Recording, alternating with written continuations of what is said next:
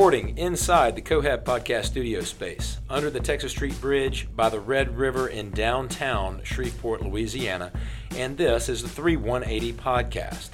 What is going on in the 318? What is our current identity?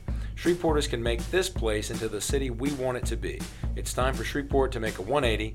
Every Thursday, we are having conversations about doing just that. We're talking to people who are making the difference in our city. I'm Josh Clayton. I'm Thomas Young. Welcome to the 3180 Podcast. Welcome, Sara Hebert. Hi. To the 3180 Podcast. I'm very excited. I'm very excited that you're here. Yeah. You're like our local podcast inspiration. Thank you. I don't feel very inspiring. Oh, well, you're very inspiring to me and Thomas that would have never engaged in this podcasting thing, so we made you go to Rhino one day and tell us all about how to do a podcast. But you guys have really sorted it out on your own. Look, Thomas is over there turning knobs. It's a slider, technically. I could turn a knob, but then I don't know what would happen. Well, you're sorting it out. It's all an experiment.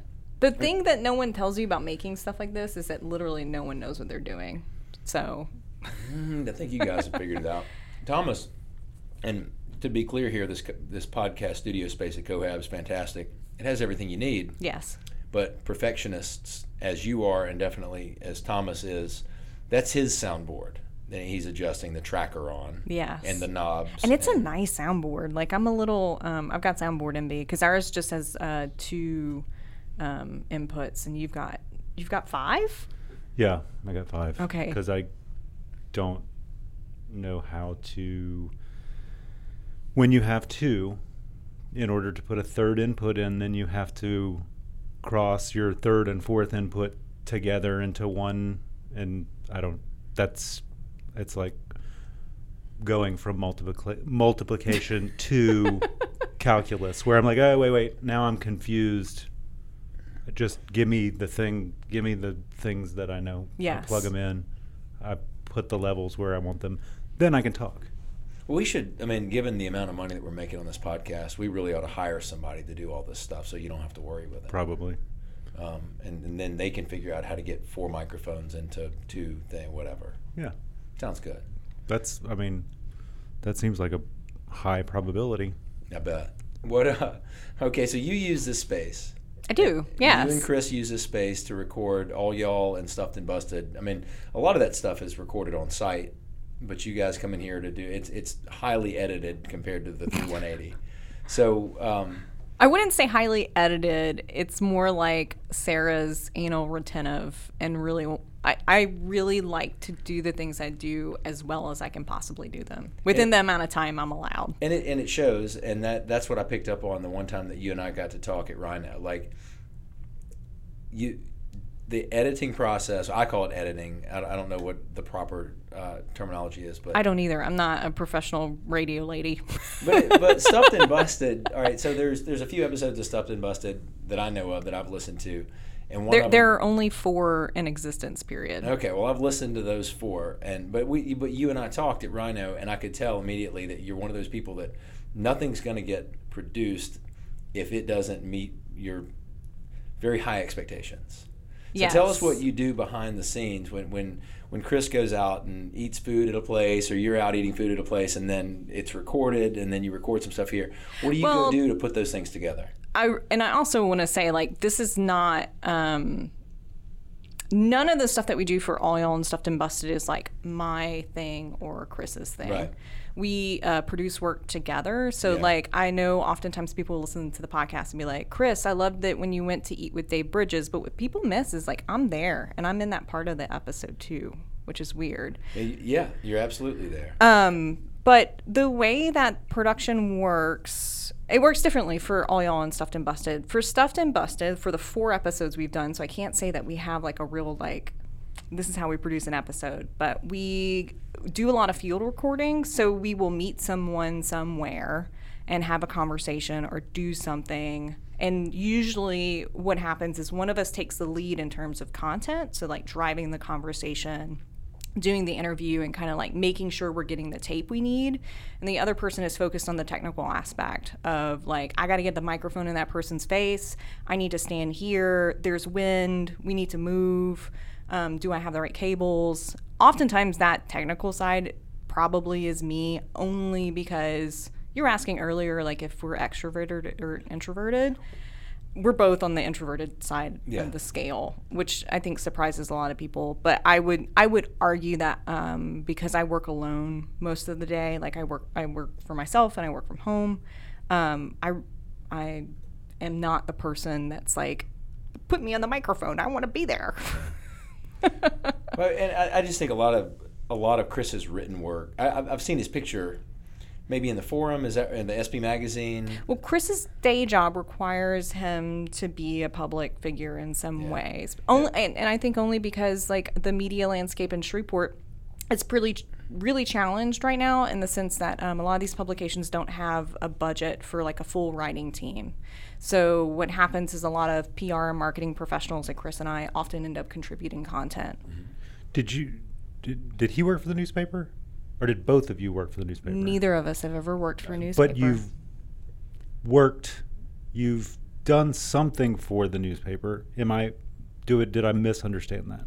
So in our like work that pays the bills, Chris and I are both public relations professionals. And so what public relations professionals do is that we facilitate communication either between a brand or an entity or a company and the public, which includes media. Which includes that's how you have that sort of working knowledge of the Times or the SB, or those are the people that you have to interface with to... Yeah. Okay. So we're like facilitators for information. And a lot of times, like my day job, I do a lot of brand management work. And so that's about looking at the strategic way that we outlay communications messages or visual aesthetics to adhere to a certain kind of positioning for the company. So, reporters get pitched on stories. And so Chris and I both do that professionally. So we talk to a lot of local journalists a lot because we work with local companies. I didn't realize there were a lot of local journalists. There's not. That's a problem, That's why right? people should subscribe to the Shreveport Times. I live very near the offices of the Shreveport Times, and I pass by their door at 8 o'clock in the morning, and the lights are not on. So people, and I'm like I said, I've never worked for a newspaper, but I work really closely with journalists, and people have this misconception that what journalists do is they sit in a room and they're doing this all day. They're just like, I'm writing a story, I'm filing my story, and I'm done. They smoke cigarettes. And they smoke cigarettes and they drink coffee. It's basically Dustin Hoffman is there. He's smoking a lot. Yeah. He has that tire from his bicycle. It's near his desk. And that's what I know about. Well, Robert Redford comes in at some point. He does. Yeah, he does. And Like he once a writes month. in those felt tip, I like that felt tip marker. He takes his notes in that. But so I work with a lot of national and international journalists on behalf of my clients. And then I have a couple clients here locally, and I have a lot of friends who work for the newspaper or for local magazines. But the way that news has shifted over the past 8 years, I'd say, is that it used to be you had someone who wrote stuff. You used to have a photographer, you'd have a videographer, you'd have an editor, and they all worked together on a story. And more, all of those roles are getting condensed down to one person. So when you go to get the job, it's like you must have an iPhone. Yeah, and sometimes they won't even give you an iPhone if you get a job. Right, it's like you bring your phone and then you photograph for us with your phone. Yes. And then you write maybe on your phone and you file from your phone. Yeah, I think you're leaning into the future of journalism right there. Right, that's sort of, this may not be really where we were originally going with this, but when we started to talk about this, when we talked with you and Chris about this, we were interested in talking to people because we had talked to people and heard a lot of sort of the same, overlapping conversations about, hey, it seems like a lot of people are down on Shreveport, but they're not. They have critiques, but there are also things that they feel are working and they're excited about. And some of that's kind of what we wanted to try to put all those things down, where it's like, hey, we've got a record. In 5 years, if somebody wants to look back and listen to where we were and where we've been, that's kind of what that's what the newspaper is supposed to do. But now it's much more. A small newspaper will carry AP stories because they're written, and that's what you fill the page. Yeah, and that's hard. The fact of the matter is that ad revenues are declining, subscription revenues are declining, and that means consolidation of jobs. So especially locally, a lot of the journalists I know have to do everything on an article that they write, and I say that in quotation marks, right? And so what happens is that people then say, well, the quality of journalism in our community is not great. Well, it's because we're producing this certain level of news that just isn't possible with a skeleton staff. So that's why you're not seeing people sitting in a newsroom typing and smoking and drinking coffee. Right. Because they've got to go out and they've got to meet their sources. They've got to go get a photo. And it doesn't make sense to drive back to the office in between the next time that they have to go find a source and get a photo and do an interview in person. So I know a lot of the local journalists, I know they work from home. Yeah. And it's also, it's difficult. Like if you talk to Tiana or somebody who's working they try to go and be in the newsroom and just for the like, hey, what are you writing?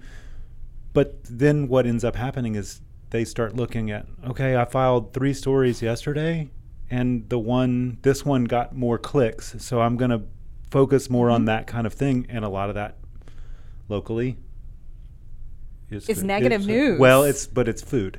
Like whenever I talk to Tiana, she's like, "Oh my God, if I go to the courthouse and I file something, 10 clicks. If I file something about a new cheeseburger, 400 clicks." So I think what we need is like cheeseburgers at the courthouse. They have a turkey leg. That's what the 318 is really about, is coming up with new ideas, like turning the city around with great ideas. Cheeseburgers at the courthouse. Could the courthouse sell chicken sandwiches to compete with? Did you not hear me just say they have turkey legs? At the courthouse? At the courthouse. In the courthouse? In the courthouse. Oh, yeah, the little cafe thing. Yeah. Wait, there's a cafe in the courthouse? It's like a little. It's almost like a news. It's what a bodega really is, but it's like the closet where you can get snacks, and they do have. I don't know how often, but they have turkey legs. And in the Bossier Courthouse, they've got that little tacos cafe on the second floor, yeah. Tuesday. Oh, yeah. They're like $1.50. Are they good? They're hard shell. Like I said, they are there. Well, I think that Stuffed and Busted needs to go visit these. Okay. I asked.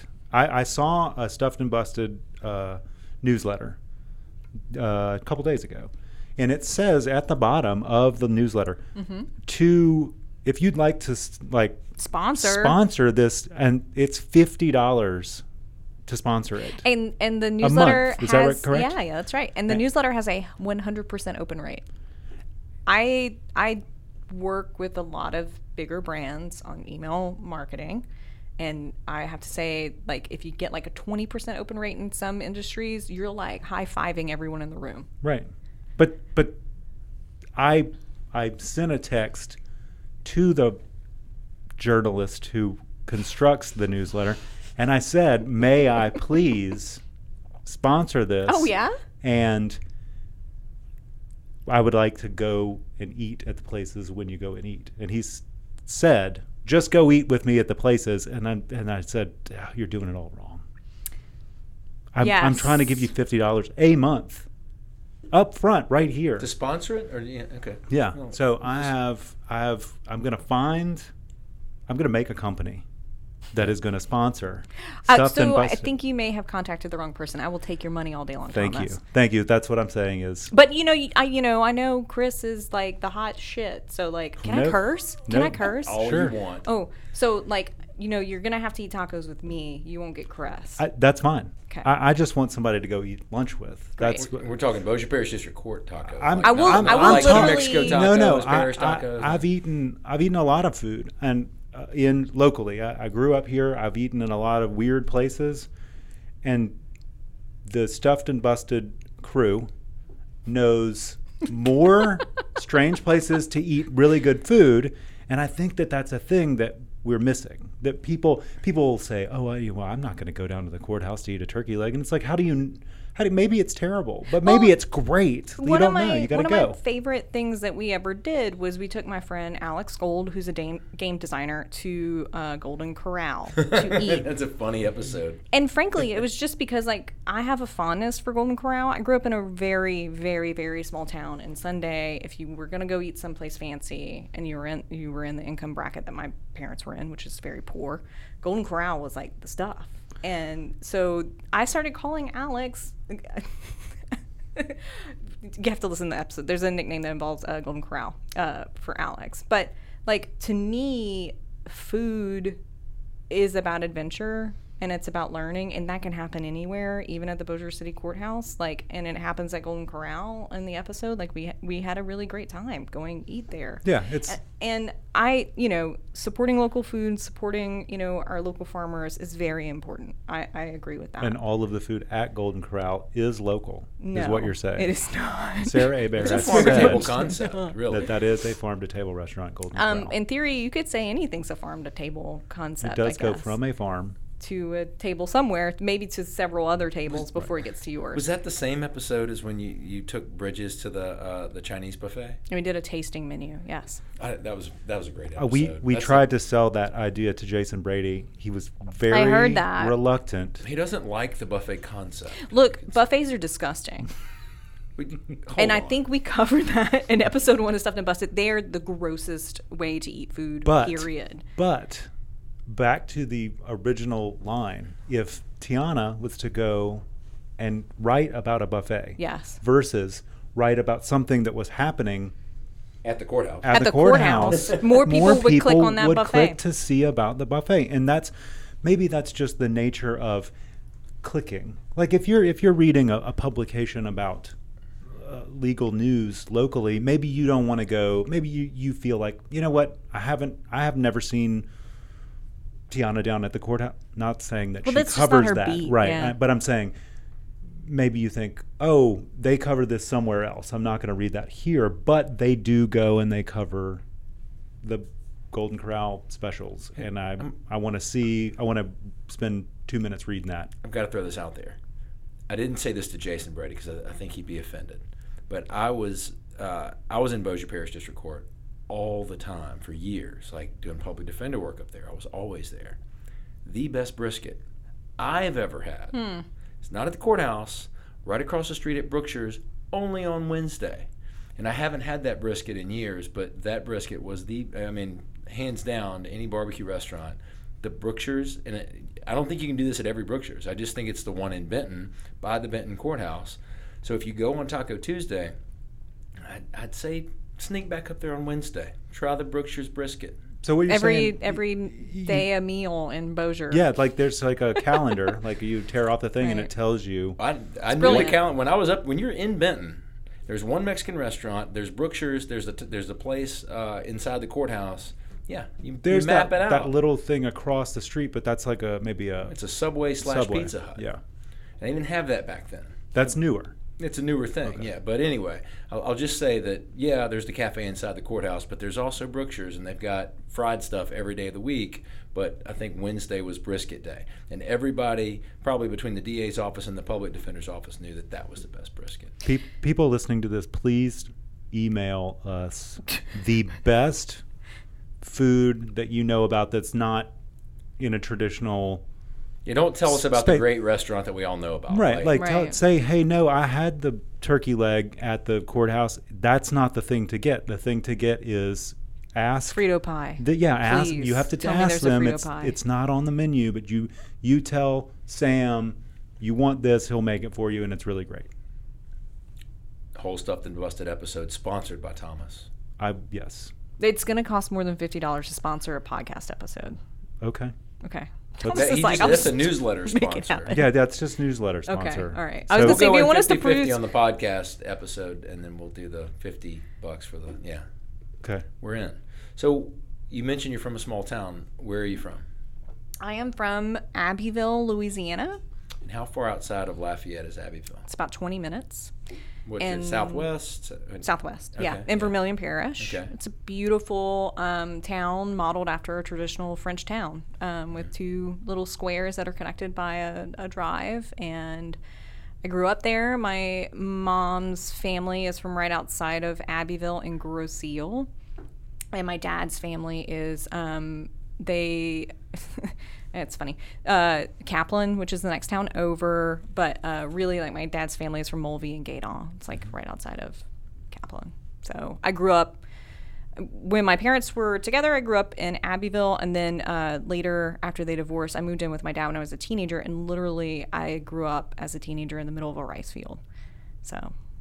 Was he in Abbeville or was he in Gaydon? He was in Gaydon. That's all rice fields. That's all rice fields. And I think really good duck hunting and a few other things down there. Yep. So what brought you to Shreveport? College. You came to Centenary? I did. I came to Centenary in 2002 and did my schoolwork there and then moved to Denver for a while. And then this guy I had been dating for a long time asked me if I would consider moving back to get married. And I ended up back in Shreveport. And that guy's Chris. So you guys moved back to Shreveport from Denver how many years ago? Sarah moved back from Denver to Shreveport. Chris did not follow me anywhere. Oh, wow. Which is funny because he asked my dad to marry me. And my dad said, and my dad has a real heavy Cajun accent. He said, you're going to have to follow her wherever she goes. So, but they love one another. So he didn't live in Denver? No. Oh, you moved to Denver? Yes. Okay. I did my graduate studies there. Well, cool. And so you moved back for the Spring Hill boy. Yep. Spring Hill, right? Yes. Okay. What is your degree? Oh, I have a master's degree in digital media studies, and then my undergraduate degree is in art and new media communications. All of that to say, I know how to make stuff with a computer, and I wrote a very long thesis that was entirely too long. No one told me that it was the length of a PhD dissertation. So you just published that? I published that like 10 years ago. I'm Okay. a lot older than I think a lot of people think of me as. 26. No. That is not that old. No. Good job. But so we've spoken about this before. You wanted to be a computer. You wanted to study computer science. I sure did. But you did not because someone suggested otherwise. Yeah. My dad, we were talking about this before we started recording. My dad is a mechanic and my mom works for the school board.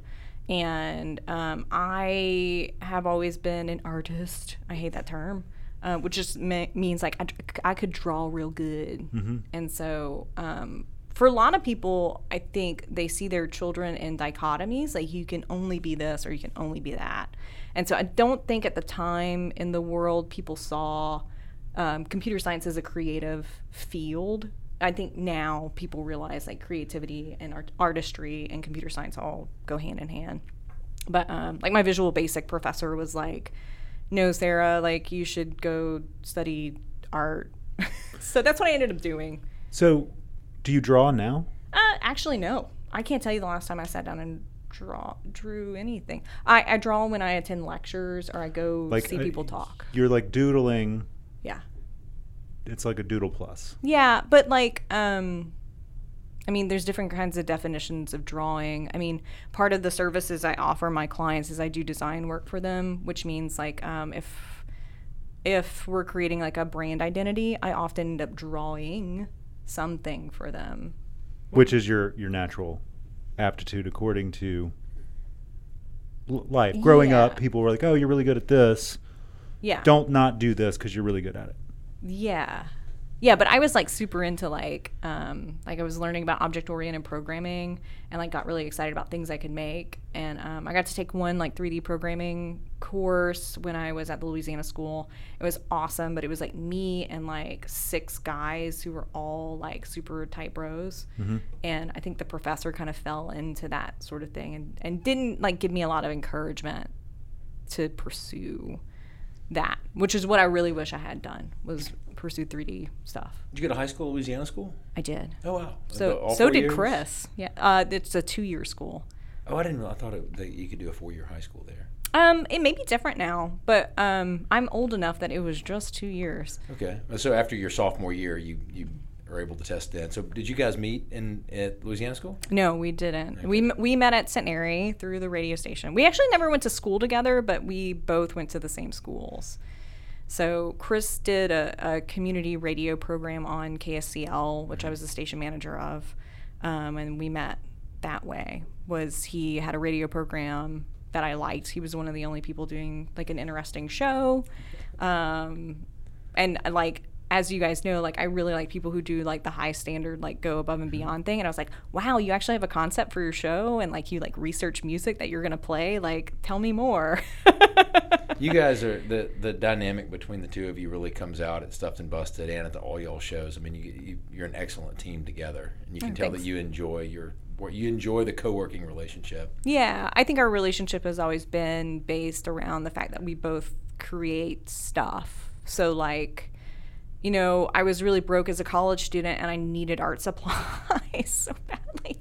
And Chris and I had just started dating, and so he bought me a bunch of stuff that I needed to finish my senior show, and helped me build some stuff that I needed to do because there were some interactive components to it. But then, like, you know, I helped Chris make the artwork for his first album with the Pillage People, which was a rap group that he was in when we first got together. And so our relationship's always built on the fact that, like, making culture is important rather than just consuming it. And so it's just been that way since we've been together for, I don't know, I think it's 15 years now. I feel really bad that I don't know that. We'll check with other people. I hope he doesn't listen to this because he's going to give me a lot of grief. Yeah, well, maybe that's, you know. So what does your clientele look like? Are you an independent contractor for a lot of these folks, or do you work for a company that services the clients that you referenced? I work in a couple different ways.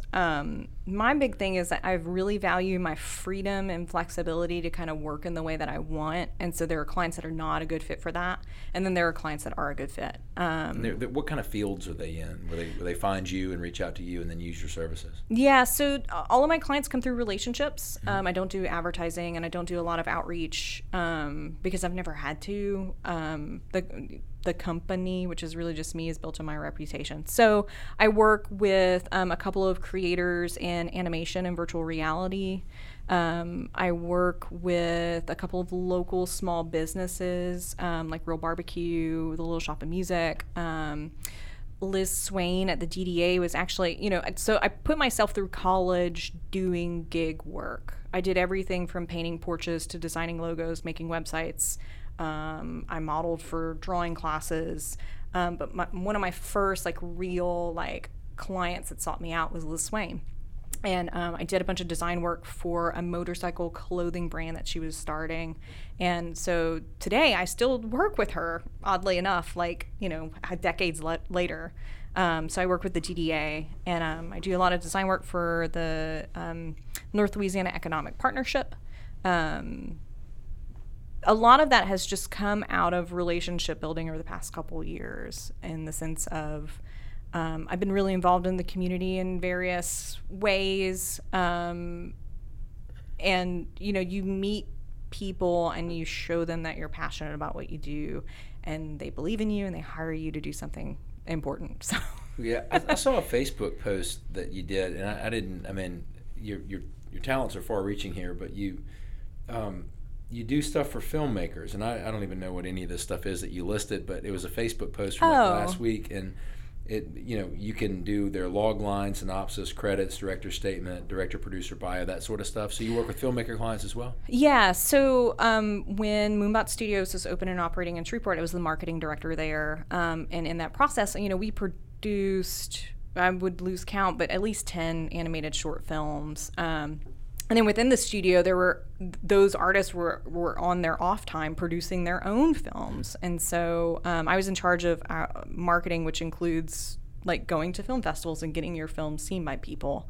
And I knew nothing about the festival circuit when I started working there. I was just like, yeah, film festivals, cool, you get to show your movies. But there's a fine art to like entering into festivals and like basically marketing your film to festival curators. Mm-hmm. And so that's something I do now. I do less of it than I ever have, mostly because filmmakers don't have budgets to hire a publicist or to hire someone to market their film. And I can't blame them. Like, the cost of filmmaking are obviously much lower than they were, say, like 20 years ago. But, you know, like, when was the last time you guys paid for a short film? I mean, have you ever made one? I've been paid to make them. When was the last time you paid money to see a short film? Other than the film fest that rolls around every year. And you're not paying for the film. You're paying for the festival. Right. Exactly. So I don't. And then the Robinson will show shorts. They'll show the Oscar shorts. So the only time I've ever paid money to see a short film probably is when I paid money at the Robinson to watch the shorts. Yeah. Before the Oscars. So short films they don't make money, right? So like there's not like an economy around them to hire professionals to work on them. The short film is traditionally it's a calling card for, hey, I can do this on a short form. I would like to take it, make it bigger, or these are my talents. And exactly. That's what Sling Blade was. Please come. Yes. That's one that everybody's seen. It's a short film first, and then I guess he got enough money to make the longer form. Right. Mm-hmm. But that's very. It's a very academic explanation, and what I believe I know this because we talked about this yesterday. Sarah and I did, but that post was specifically for people like, hey. It's like when you're making a film as a producer, you may or may not know what your distribution requirements are. And that's basically a list of, here's the things that you should have prepared so that if someone does come to you and say, hey, we're not going to pay you for your film, but we'd like to put it on our channel. We'd like to put it in our film festival. Yeah. And when we put it in our film festival or on our channel or on our whatever, in our book, we need these things, the bios and all that, because we have, again, we're not making a lot of money bandwidth, doing this. So if you could please just provide us with this stuff. Like, yes, we could take your film, we could sit down and we could pull stills from it. But if you can just go ahead and do that and highlight the things that you think are the very best, please do that, because we don't have to. We've seen your short, we think it's good. We don't have time to watch it 15 to 20 times to really pull out like, oh, I see how this. And maybe we'll watch it once. Right. Yeah. But the amount of things that is in that list, it's a long list. But if you think about it from the producer's standpoint, it's like, hey, while I'm making the film, I can think about, hey, guys, let's talk about this, how we're photographing this. This might be a thing that we could really highlight. It's got all 3 actors in it. That would be a good photo to have. Yeah. And hey, director, write me a bio. Like, it's, we're hiring someone to write a bio for you, because you should never write your own bio. But if you take 15 minutes to say like, here's hey, what I've done. Here's my background. I went here to school, made this movie, won this award. Right. Yeah. And that's all the things that, if you can just compile all that stuff, it goes in, and Sarah ends up working, for instance, for a film festival. She doesn't have to track down each film and say, okay, so I see that you have 2 stills here, but I don't know anything about anyone else. Can you please provide me with all these things? That's just an email that doesn't have to go out. It's like, hey guys, just make this part of what you do to give your film. Like, yes, you're going to provide your film in whatever format they ask for it. What's the like screener format, or the how you now, a lot of times for film festivals you submit those things via like Film Freeway. So Without a Box actually shuttering its doors next month, which I think will make it even harder for independent filmmakers to get their films seen. Right, which was basically a portal where they would say, hey, put all these things in, and then we'll tell you what the total amount is to submit to Sundance, Slam Dance, all these film festivals. And then that way you can kind of pick and choose, like, okay, well, my budget for submissions is $200, so I only can do these 3. And these are the 3 that make sense for me, and they're part of a strategic plan to get in front of this audience or whatever. Right. Yeah, those tools make it because a lot easier. Basically you're planning to make a much larger project. That's the and we're in the Hollywood of the South, correct? As we know, and we have a huge audience of filmmakers here on this podcast. Based on my analytics, I mean, at least. When you get those analytics in, it's like, here's their profession. It's all filmmaker. Yeah. I don't know why we have that audience, but we're real proud of it, and we want to cultivate that. Yeah. So but you can perform these services for them for a fee, And Yes, it's funny. People have been saying like people should hire Sarah to do this. The last thing I want to do is people pay me to do this work. Mostly because like my plate is full. I'm actually trying to figure out how do I make more time and do more work. But like I think that post came out of some frustration because I am working on a festival right now, and I'm on the other side of where I usually am, asking people like, where is your synopsis? Where is your trailer? Trying to get that information. I mean, in film school, I didn't go to film school. I don't think they tell you this stuff. I don't think they tell you like here's the stuff you need after you're done with the movie. I've been to a school like that before. Which is literally it's the most important thing. Like I went to film school. Here's what they told you: make movies. Wow, this is Alfred Hitchcock. He's a genius. And then you're like, oh my God, I didn't ever realize that. He is a genius. Now I've watched all of that film, and then it's like, when I was in film school, we were still like cutting, like making a film, getting with a razor. Getting a test print, and then literally cutting that film, splicing it together, putting it on a on a flatbed. Sound was a whole like we were recording and then printing it to the negative. And 2 years after I got out of school was basically like, we are never doing that again. Like, and nobody's even like, Tarantino doesn't even sit with his Steinbeck and like he doesn't do that. No. He cuts, everything. He's probably not even cutting it. He's got someone that he's pointing to that's actually pushing the Sally. buttons. Yeah. R.I.P. Sally. He did. He had the same editor for a very long time, and she was a genius, and she died unexpectedly. It's very sad. Look it up. Sally Menke. Yeah. Good person. Anyway. So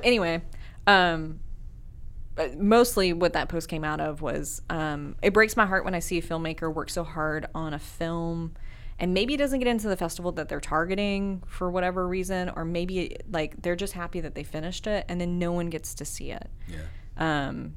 Mostly because like I think most people create stuff for other people to listen to, like this podcast, or to see, or to have people react to the thing that they made. I mean, it's why I make a podcast, and it's why I do a lot of the work I do, is that I want to have a real genuine connection with another person.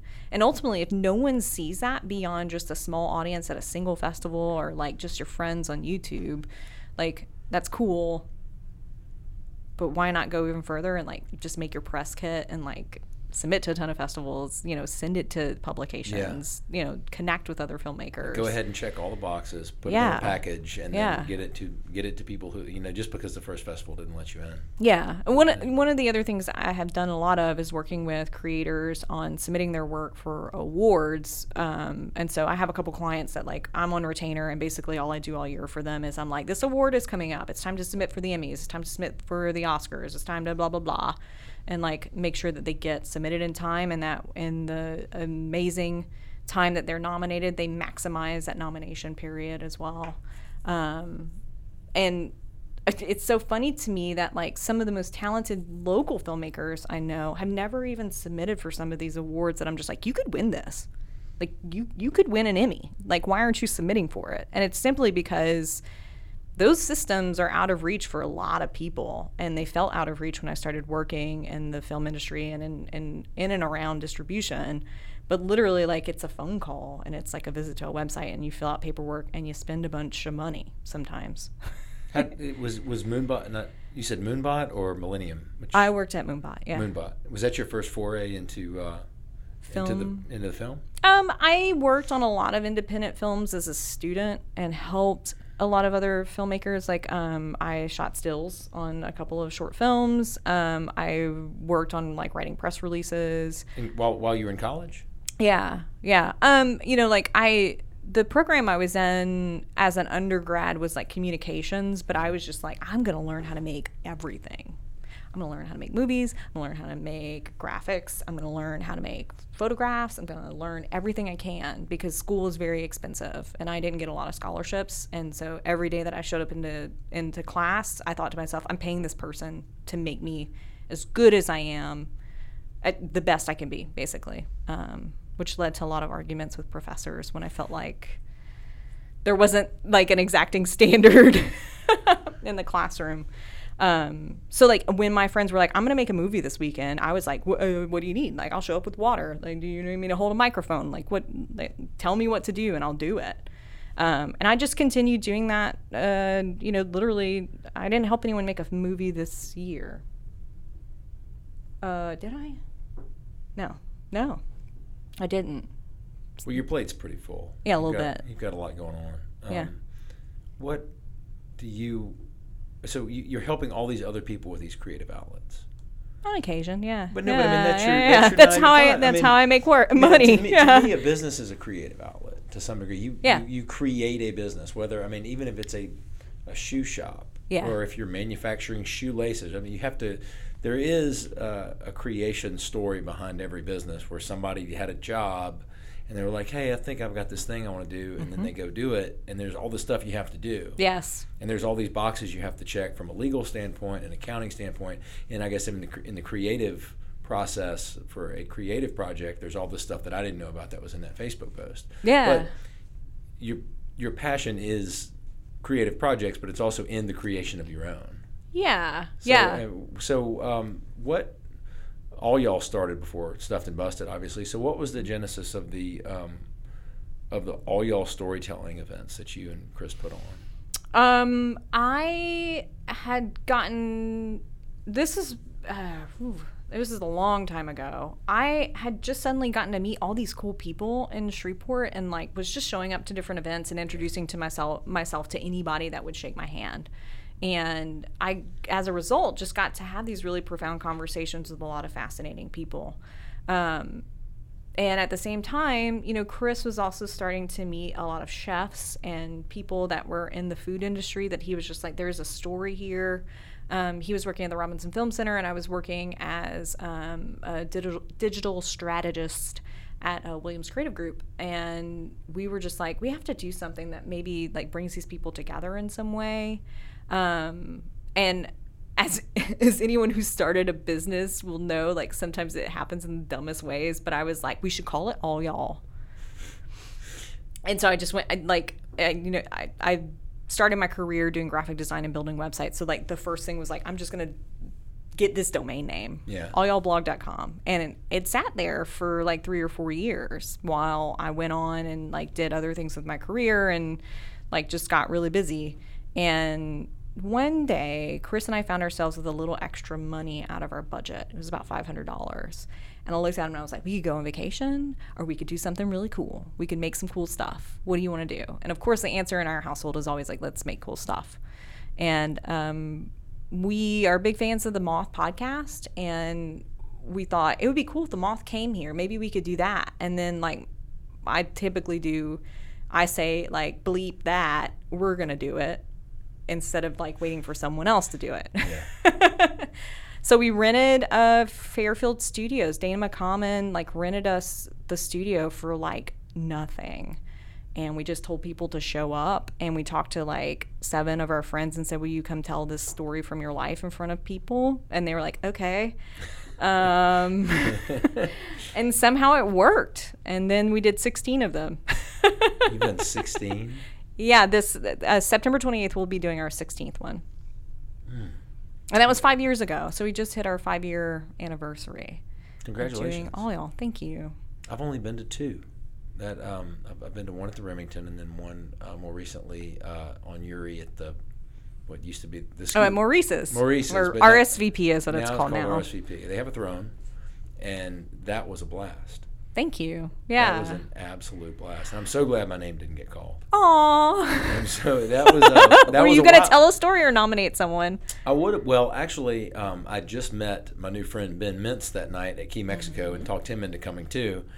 And so we were sitting back in the back having beers, and he goes, "Man, if they call my name, I got some stories." Yeah, he does. He's like we have a wish list of people that we want to tell a story one day, and he's on it. So I'm sitting next to him, and I've got a couple, but I mean, I just knew that he was itching. Like, so if, had my name been called, I would have definitely. I can't even say throw him under the bus. I mean, I would have put him on the stage where he wanted to be. But everybody got up there and told a story that held everyone's attention, not just my attention.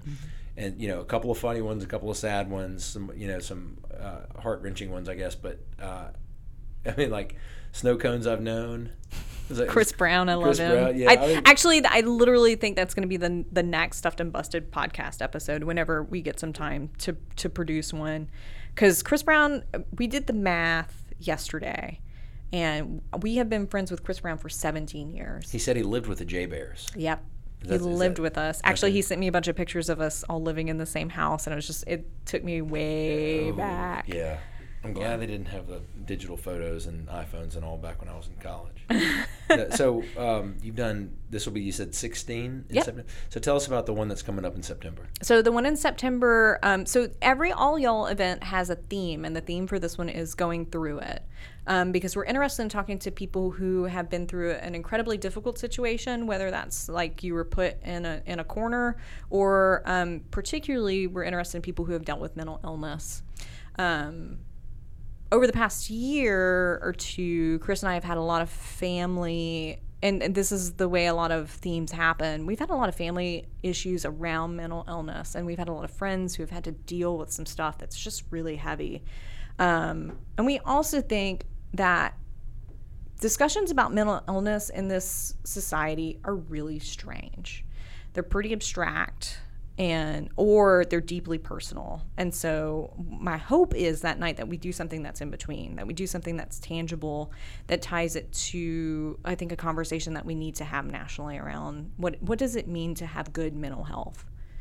And so that night is also our annual FIN2 Award. The FIN2 Award was named by my really dear friend Patrick Long, who passed away from ALS a couple of years ago. And at the time, Patrick had lost his voice, because the way ALS progresses is that you lose different capabilities of your body. For some people, it starts with their voice, or it starts with their inability to hold things. And for Patrick, it was a combination of those. For a while, I used to joke with Patrick that he was drunk because he had this slur. But at the time that I asked him to name the award, he couldn't talk, and so our entire conversations happened over text message. So we'd have these long text message chats, and he texted me, "You'd be right that I wouldn't want to call it the Trump grant." Ha ha ha, right? But he said, "What about the FIN2 Award? It's Shreveportese for fixin' to." Yep. And he said, "I want you to give it to someone that's about to do something really good." And so that's our mandate, very clearly from Patrick, is that we give the money from one event a year to a local organization, individual, doesn't have to be a nonprofit, that is making an impact in some way that we feel like would be a fire starter for our community. And so last year we gave the FIN2 Award to the MLK Health Center, because my mom does not make a whole lot of money, and she had to be hospitalized for a brief period of time. And let me tell you, health care is really expensive. And luckily, we were in a position to help pay for those bills. But I thought to myself, what about people who don't have family members to bail them out? What do they do? Who is doing this work?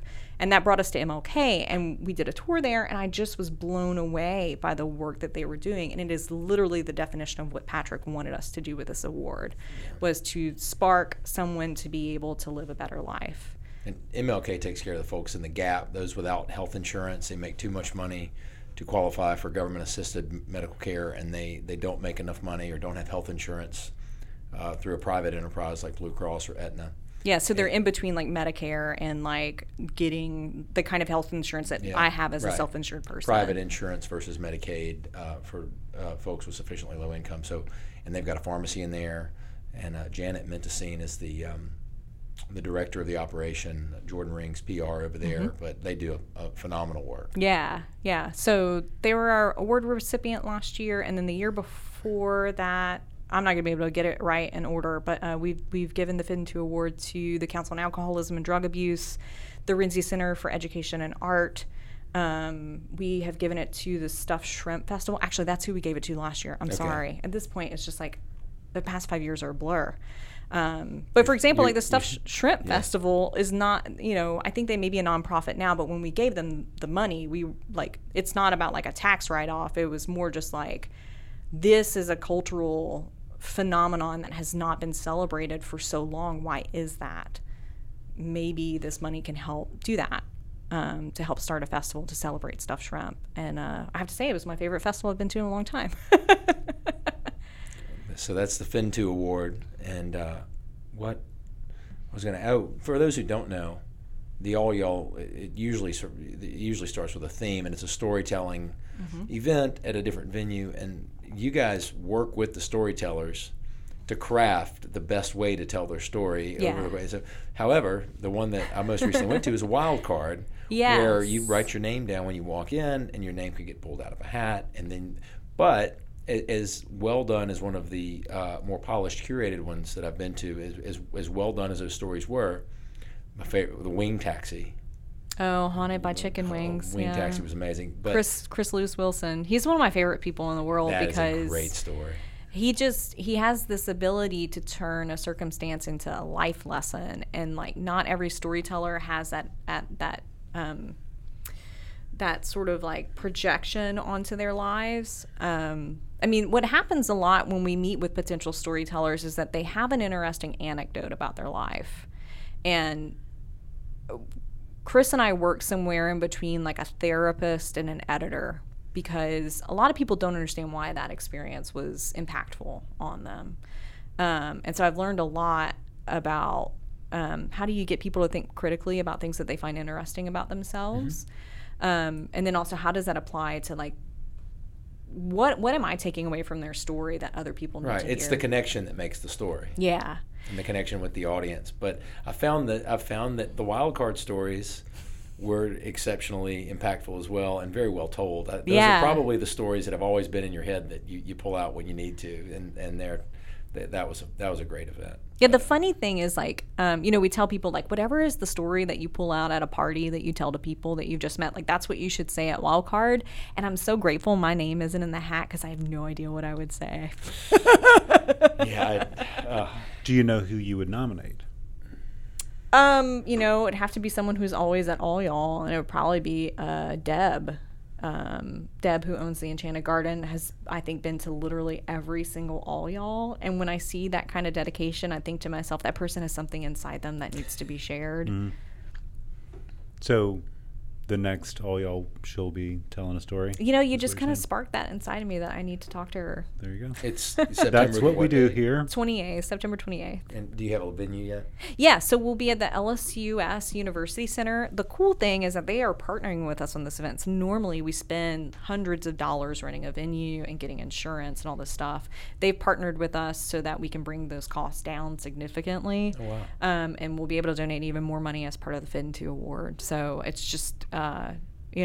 it's amazing to me when organizations step up to give us a home to do this, because like Chris and I are not in the income bracket where we're like buying a building or anything like that. And part of the reason why we move around so much is that we really want All Y'all to encourage people to explore parts of the city and places that they may not traditionally go to. Oh, that's my coffee.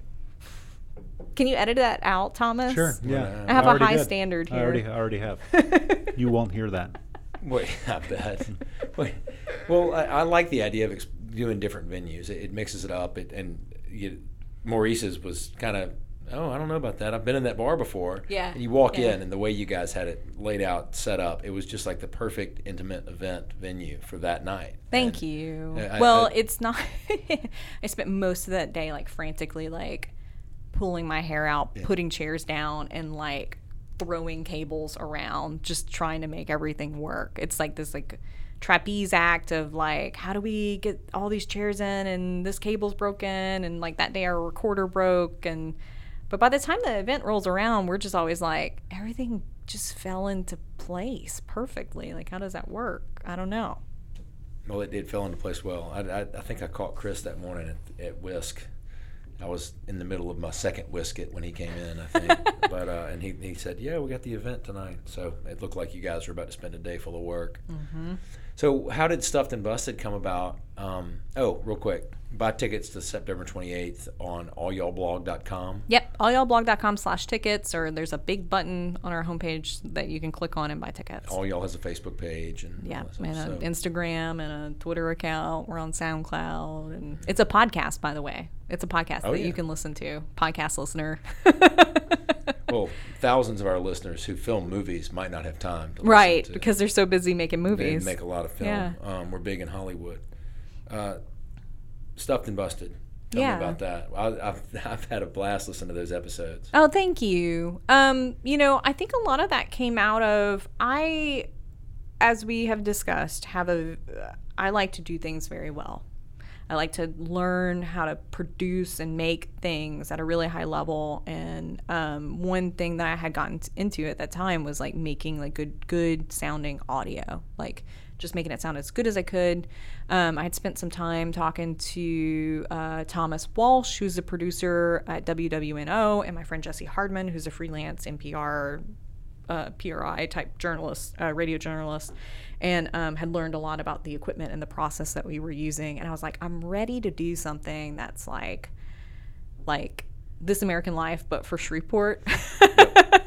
Yep. And Chris was like, there's all this food stuff that I can't write about normally. He just really wants to eat good food. That's his thing, right? No. I know. I think for Chris, like food is the entryway to people. I think about. And you can hear that. You can hear that in the interviews on the podcast, and I can hear that in his writing too. Yeah, and I will say, like, our relationship is built around food in the sense that, like, I come from a Cajun family that is, I'm not embarrassed to say, the best cooks, period. Like, I don't know how we don't have a restaurateur in the Hebert family. And maybe we do. I mean, it's like so many Heberts. It's so little time. But, like, our relationship has really been built around, like, let's eat delicious food at gas stations and in little holes in the wall in South Louisiana while we're visiting your family. And I remember one of the first times that Chris spent time with my family, we had a big cookout like my dad and my stepmom used to do when she was alive. And I just remember him taking a bite of the crawfish etouffee that she made. And I think that was the moment that he was like, this is my family. But I think it's really about like meals that facilitate great conversations for both of us. And that's really what Stuffed and Busted was an excuse to do, was to like, we want to learn how to do this really well produced thing, but we also want to connect with people and talk about food in the way that friends talk about it every day, not in this sort of like rah-rah promotional way that I think Chris often has to in his day job. Yeah. So it filled a need for both of us. And, so we just started collecting audio whenever we would go out with friends, just thinking about like what could we record that would sound okay. And I really learned how to use the Tascam DR40 that we use for field recording, like while we were like running out and eating dinners with people. And the thing that made it real to like make a podcast about food was we hired Nate Tremay, who's like literally like probably really like a third of All Y'all. He does a lot of our live music at shows. He helps me with like recording and engineering the live recordings at All Y'all. We were like, can we give you a little bit of money to make us like a show theme song, like and some components? I like that theme song too. And he was like, yes, but he was like, I want you guys to record yourselves saying the name of the show. And so, when you say Stuffed and Busted, or you say the name of something over and over for about 3 minutes, it gives it power that it must be in existence. And so, like, we sent that over to Nate. He sent back music, and I just listened to it, and I looked at Chris, and I was like, this is real. We're making another podcast.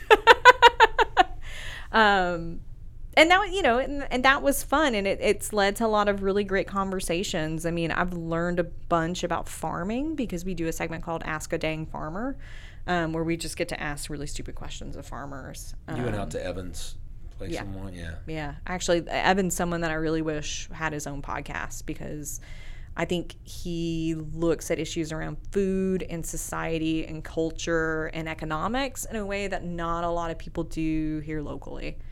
That all of this stuff is like really tightly intertwined, and if we don't pay attention to it, we lose a connection to culture and to people and the place where our food comes from, and that's dangerous. That's really scary. Well, the Stuffed and Busted episode that got me on the kick was when Jason Brady was in here, and we were talking about buffets. Yeah. And Thomas told Jason that he's doing the buffet all wrong. He needs to go to a Chinese buffet and turn it into these fancy tasting menus that go on at all these events around town and all these fancy dinners that you go to in Shreveport now. It's like all the new rage, these little small plate dinners. And you get 10 courses of small stuff. And a Bella Fresca chef, Dave Bridges, who like independently of Bella Fresca is extraordinarily accomplished. Yeah. I think he is the personal chef for the Illuminati. Oh, okay. So yeah. Well, he takes you guys on the most amazing tour of a Chinese buffet. Which one did you go to? We went to, I don't even know the name of it. It's out there on Uri Drive by Sam's. What is it called, y'all? We say it in the episode. The sumo? Maybe. Yeah. I hate that I don't know the name of it. I mean, it's not a particularly fancy or interesting buffet. Yeah. It's enormous. But I like the style. Like you go up there and you get the sauces, and you go back to the table and you taste the sauces, and then you go back. And the way he leads you through it's very funny, it's very engaging, but then it really makes you think about how much food there is on offer at a buffet and how to appreciate it differently. So that kind of merges into another really funny Golden Corral buffet deal, and there's another one in there. Gosh, you're asking me about an episode I think we produced like 3 years ago. I hate to say it, but like my memory is terrible. But that'll get you hooked on the show, and then the Lucky Palace episode if you're a Lucky Palace fan. I think it started with when they went to eat the crab legs. Oh, with Chris's dad. Chris's dad. Yeah. Oh my God. Chris's dad and I have a real love affair with crab, and like I think in the moment that I was describing with Chris's like connection with my family and crawfish etouffee, I think I had that moment with Chris's dad when we ate crabs together, because like, you know, I grew up like catching and cooking crabs, and like that was what we did for summer fun. And so I sat down with Chris's dad and just destroyed a crab in front of him in like 5 minutes. And he was like, he knows a casino crab buffet. He was like, "What did you just do?" Yeah. And I was like, "This is my people." And so at the end, so the well-produced episodes of Stuffed and Busted, they're like an hour long, let's say, but there's different segments that happen throughout. Yeah. They're well edited, they're well produced, and then at the end, you and Chris, and this is where you can really hear the connection shine through, is you talk about what you're stuffed on, which is what you really like, and what you busted on, which it might offend a few people in Shreveport, but some of the stuff that is the most popular stuff in the world, if you read the right Shreveport magazines or whatever, you're like, no, I am busted on that, or I'm busted on the So did wanting to talk about that lead to Stuffed and Busted, or did wanting to explore different, smaller places that people didn't know about, or having the conversation that bring people? What brought about the Stuffed and Busted? I think it was really just like, we want to go have fun eating food. I mean, like what you hear on the tape is what, like when Chris and I get to have our date night where we go out and we eat someplace. That's what it is. It sounds fun. It comes through as fun on the audio. Yeah, and I think also the Stuffed and Busted portion where we talk about what we like and what we don't like in the food scene, that came about accidentally only because I was like, it'd be nice if this was an hour long, or if it was like 45 minutes long. It'd be cool to produce something that long.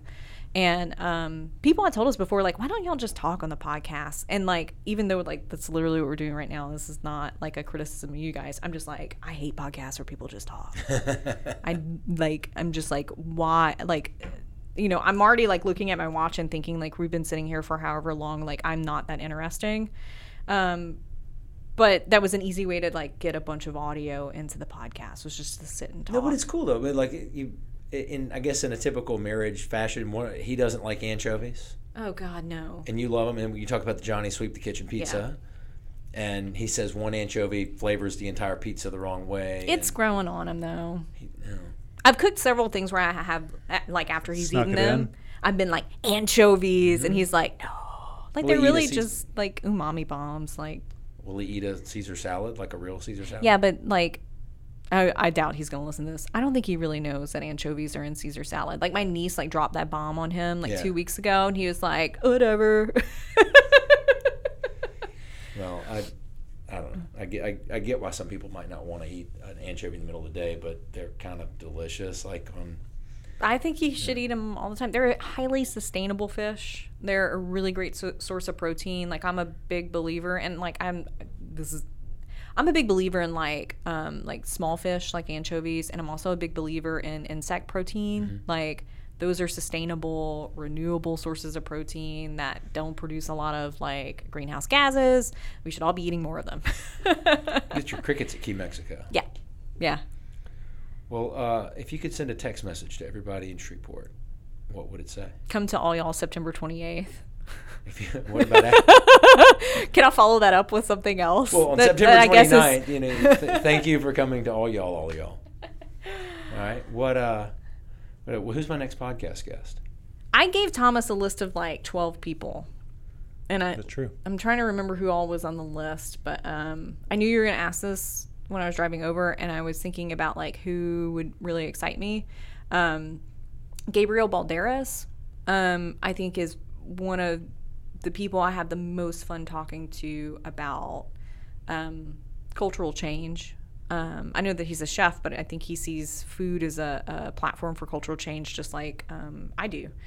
And then also, I was thinking about Hardette Harris, who just opened her new restaurant this week, mostly because I suspected we were going to talk about food today. But also, I bumped into Cedric Glover at a meeting earlier this week, who's now state rep. I don't think he represents me where I live, but I need to look that up now I'm saying that.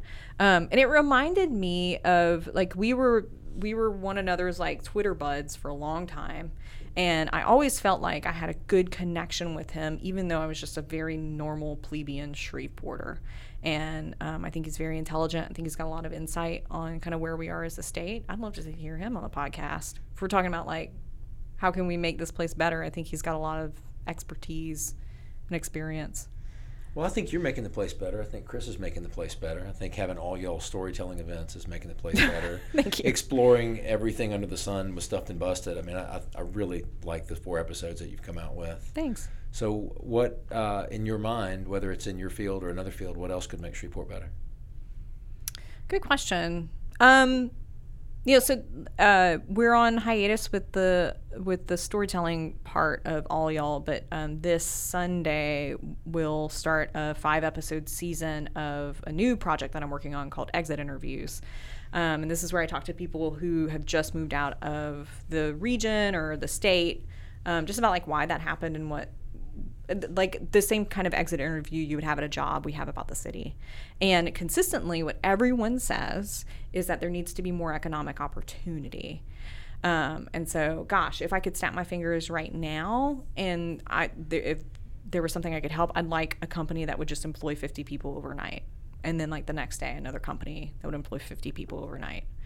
And actually that might be a great guest for your podcast. I'd like someone who has created a company who employs at least 50 people to come talk about how they did that. Excellent. I'm sure we can facilitate that. We can figure that out. Because consistently for everyone, and all of these people that I've talked to have had jobs, it's just they all see the connection that there is not economic opportunity for everyone in our city. You know, there's a big gap between haves and have-nots in the city, and the only way we're ever going to close that is to just have more jobs and more economic opportunity for people. Well, awesome. Where can people find you and where can they reach out to you? allyallblog.com. I'm Saratoga on Twitter. I actively do not use Facebook. Saratoga? Saratoga. Oh, Saratoga. Yeah, yes. Okay. I actively try to not use Facebook for various reasons. I just think it's like a toxic mosh pit of despair. It's like wake up in the morning and log on Facebook and just see all the terrible things in the world. Versus like I have like a pretty curated Twitter timeline. So yeah, my phone number is even on the All Y'all website. You can give me a phone call. Let's have a real human conversation. Over fantastic food. Yeah, or really great coffee. Well, let's I can't remember what episode it was, but I heard a request, and it might have been a Chris request, but you guys liked particular product that's made locally or sold locally. So I got you. I gotta know what it is now. Well, you got to open it up. I'm gonna open it next to the microphone for sound atmosphere. Oh, this is a Chris request, but these are adorable. These are sweet tea Bon Folk snow cone socks. And I think he asked for the snow cone socks, and I thought about Chris's story, the snow cones I've Chris known. Brown. Yeah. Snow cones I have known. Yes. Thank you. Well, that's a This is pair so of socks thoughtful. for you, and if you happen to re-gift them to Chris, I won't hold it against you. Thank you. That's very thoughtful. Well, great to talk to you today. Yeah, and, great work with the podcast, gentlemen. Thank you so much. Thanks for the encouragement. Well, Yeah. Thanks for teaching us. I taught you jack all. No, that's we didn't know. We were like, we think this is kind of how to do it, and you're like, yeah, just go do it. That's how it works. Yeah. You could have taken that conversation in a different direction and said, guys, do not do a podcast. Dude, it's just it's so hard. There's so much editing involved. Yeah. And we might not have done it. But then we realized we really don't have to edit them. We just record and then just publish. Yeah, just put them out there. Just do it. Yeah, it's better than nothing. Doing something is better than doing doing the best nothing. we can do, and hopefully we get better as we go. Yeah. Cool. And look, I talked directly into the microphone. Yeah, for thank this you. I whole appreciate thing. that. Thank you. Well, I think this is the second episode in a row where we haven't said the thing, so we're moving forward here. We're growing. Thank you for being on the podcast. You're welcome. What is the thing? We'll tell you later. Okay.